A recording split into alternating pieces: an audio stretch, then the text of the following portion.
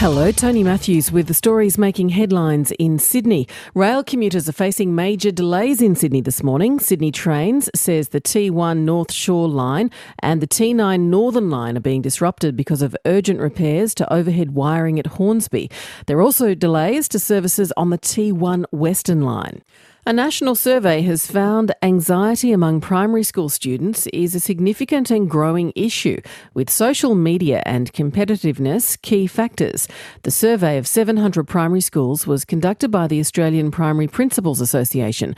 It found 80% of school leaders regard anxiety as a major problem. Association President Malcolm Elliott says it causes some children to retreat into themselves. It manifests itself in children at one end of the spectrum not even coming along to school, too concerned about their social relationships and their performance at school that they don't even come. Our report has highlighted how some Australian organisations are successfully addressing the pay gap between men and women. Researchers examined data from the Workplace Gender Equality Agency on the practices of some of the best performing workplaces.